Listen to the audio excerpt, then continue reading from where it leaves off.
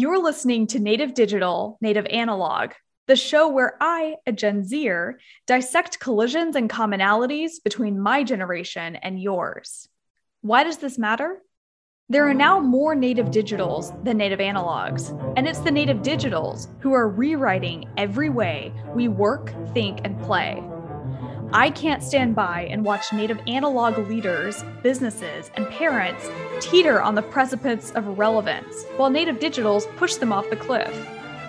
I believe that if you don't have a native digital on your board of directors, your leadership team, or one that's paid to pester you like a fly in your ear, you won't survive.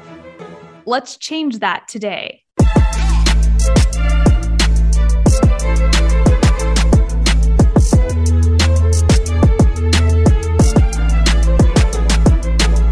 Hi friends, welcome back to my den. I had a wonderful conversation this week with Chris Maslin over at Biltmore, and I wanted to take some time to just come and address you all directly and talk about my own learnings from the conversation with Chris. And if you have been listening to this podcast, you will know that part of the reason I come on to do these solo casts and speak with you all directly is, during the episodes with my guests, I really want to give you all an experience of listening in like a fly on the wall, like you're eavesdropping in on a conversation I'm having with a wonderful leader or actor or teacher or whomever it might be.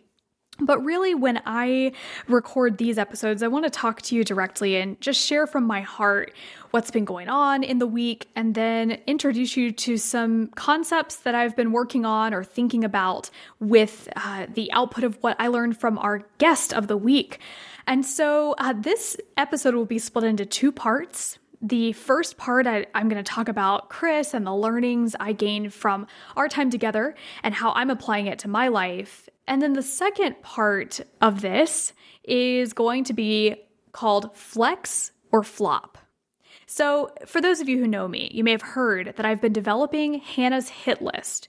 And it's a list of companies that I have running on the Notes app on my iPhone. And it's literally just a list of companies that are slowly or quickly, both happen, but slowly dying because they can't adapt to native digitals. Whether it's through the way they come across online, their branding, the fact that they're not adapting to how a native digital thinks or what we buy or how we want to work or what we want out of a company. So I've developed Hannah's Hit List, and the second part of this podcast is going to be devoted to that. So stay tuned to hear which company from Hannah's Hit List is going to be featured and what recommendations I would give them. But to start out with this discussion from Chris, I've known Chris for many, many years, and he's such a wonderful person, just wonderful human being in general, and has been one of my mentors. But something that I took away from our conversation that I had honestly forgotten about since he first introduced me to this concept years ago was this idea of having a personal board of directors. So Chris is someone who in his daily role, he's overseeing the well-being and the training and learning opportunities for over 2,000 employees. And the strategic planning that Biltmore is doing within the family business, and he's got a lot on his shoulders. And yet, what he said during our time together about being able to focus on being other-centric in every action and asking good questions is something I greatly admire about him. So when he started talking about this personal board of directors, it made me think, who do I have in my personal sphere, on my personal board of directors, who offers a different perspective than I might ever see? It's really easy when we hear a diverse perspective or a diverse way of thinking. It's very easy to think only skin color these days. And so it really challenged me when he was talking about building a personal board of directors to think, what are the people or who are the people in my life who offer a different perspective based on their past experience, their age, where they grew up. Did they grow up in a different country with a very different culture or a different way of looking at the world or a different economic perspective than I did? making sure that there are people on my board of directors who come from a background that was less privileged, for example. And I've been doing a lot of thinking as I've been trying to be someone who is not just showing up for the people who can do things for me, but really showing up as someone who is humble and authentic and willing to learn. That idea of the personal board of directors really challenged me to think, who is pouring into my life, who can add something I truly may have not considered before? And how do I make my conversation or meeting with them consistent? There's one mentor in particular in my life who is a wonderful woman named Deb, and I may have her on the show eventually. She's such a woman full of insight. And one of the things that she asked me back around a dinner conversation after a conference in, this must have been 2016. So I was pretty young at the time, just getting started in my career. And one of the things I struggled with at the very beginning of my career was hiding my age. I used to find myself seated around seated around the dinner table or the bar with leaders from all different generations, usually much older than me, and having to hide the fact that I was 18, 19, 20 even. And one day, Deb and I had first met. This was the very, very first meeting. And she's so bubbly and enthusiastic. She's blonde and just the epitome of bubbly personality and a successful leader and business owner in her own right. And she and I were having a conversation, and she asked me how old I was. And when I told her I was, 19 at the time, she asked me why I was hiding my age and why I couldn't use that as an advantage as a differentiator for who I was and what I stood for. And it was the first time I had really thought about the fact that my age could be used as an advantage to help people from a different age or generation see the world from a new perspective. And so as I think about this personal board of directors that Chris brought up, it makes me wonder, for people like Deb who are in my life, how can I make sure that I am bringing them back in consistently for a virtual coffee or meeting in person if I can every single month, so that their influence is always in my life and always present? So that's my challenge to myself is this week, I'm going to create a true board of directors, a board where I can list the people who are most instrumental in my life and make sure they come from different backgrounds and different perspectives, so that every month when I think about how am I becoming a better version of who I want to be, those people are the foundation I'm standing on. That I'm standing on the shoulder of those giants and not just relying on my own inner self and inner being. So that was my takeaway, or my biggest takeaway from the conversation with Chris, is how can I develop a personal board of directors that governs every move I make and every action I take by just the thought pockets, the nuggets they put into my head on a monthly basis. And I would encourage you, if you're listening, if you're a business owner, or maybe you're in a leadership role within a company, but you're not the owner of the company, and you have a team under you who is really wanting to grow and to develop themselves, help them think about who is on their personal board of directors. This is not just for you, it's also for your team. Who is on that person's board of directors, and how can you encourage them to add people who are going to help them think differently? That would be my suggestion to anybody listening, to you all, as you think about your own personal application, is how do you encourage your team to build that board of directors around themselves? All right, it's time for Hannah's Hit List. I may have to enter some theme music there, but we're only a few episodes in, so I'm not going to be too creative there. If you guys have any ideas, let me know what should be on Hannah's Hit List. The company we're going to be talking about today with Flex or Flop. Now, if you're not a Gen Zer, maybe the word flex doesn't mean anything to you. But flex is basically just a way of saying that this company's great. They're doing things right. They're flexing. They got it together. So we're going to talk about either a flex or a flop on this segment of the show. And today's company is a flop. We're going to be talking about Barnes & Noble. Now, I love Barnes & Noble as much as anyone in terms of, I might think about going there once a year or so to get a coffee, maybe peruse some books, have a nice experience. But they're very, very infrequently on my radar.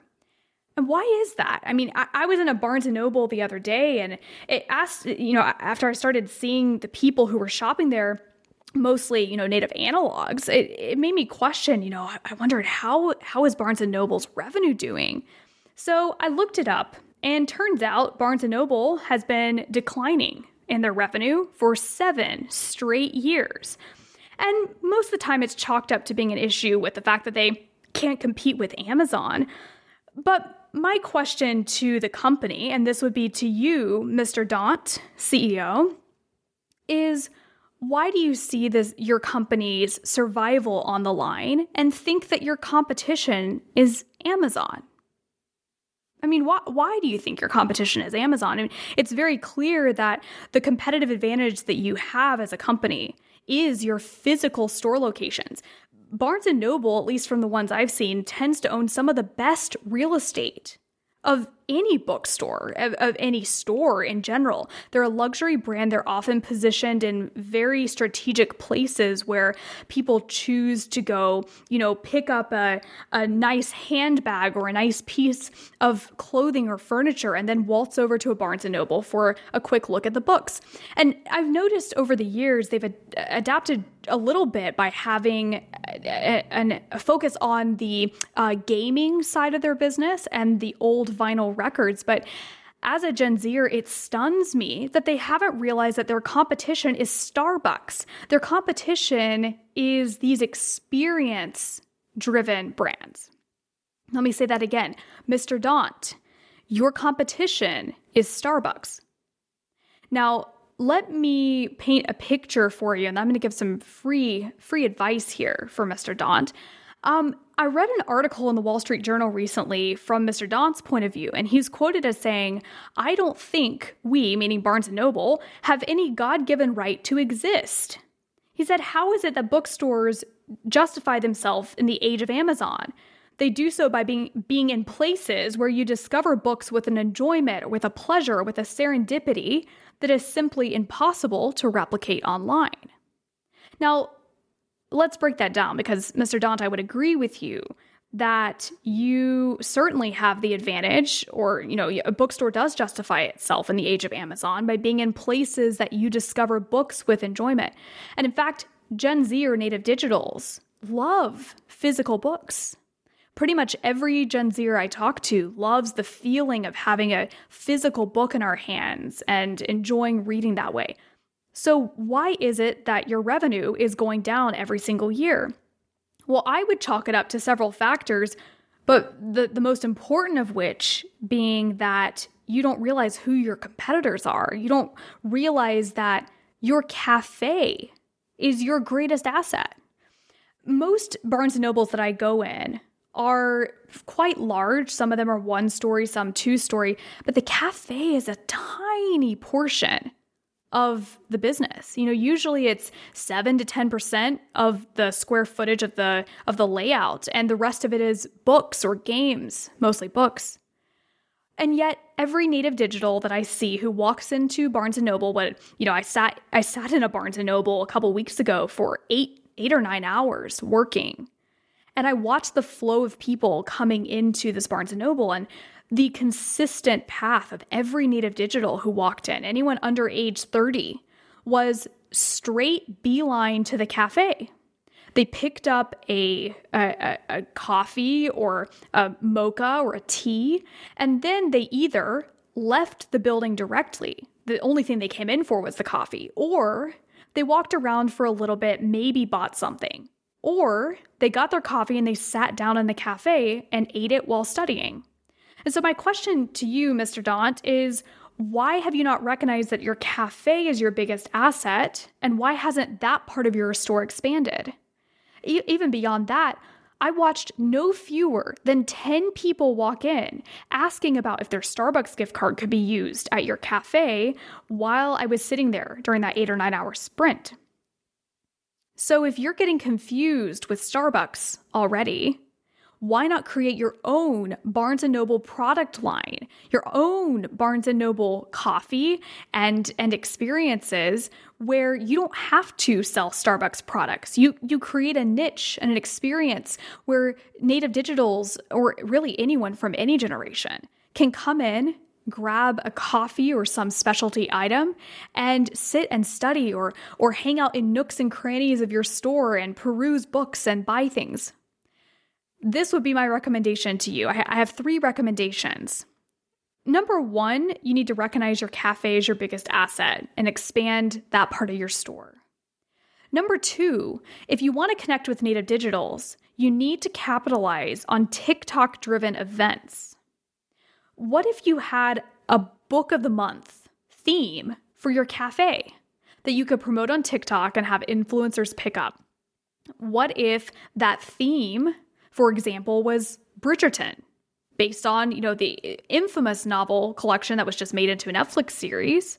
You could theme it Bridgerton, get rights from whomever holds those rights, and host experience-driven events at a Barnes & Noble, where your staff could have the autonomy to create their own Bridgerton-themed beverages that could then be served.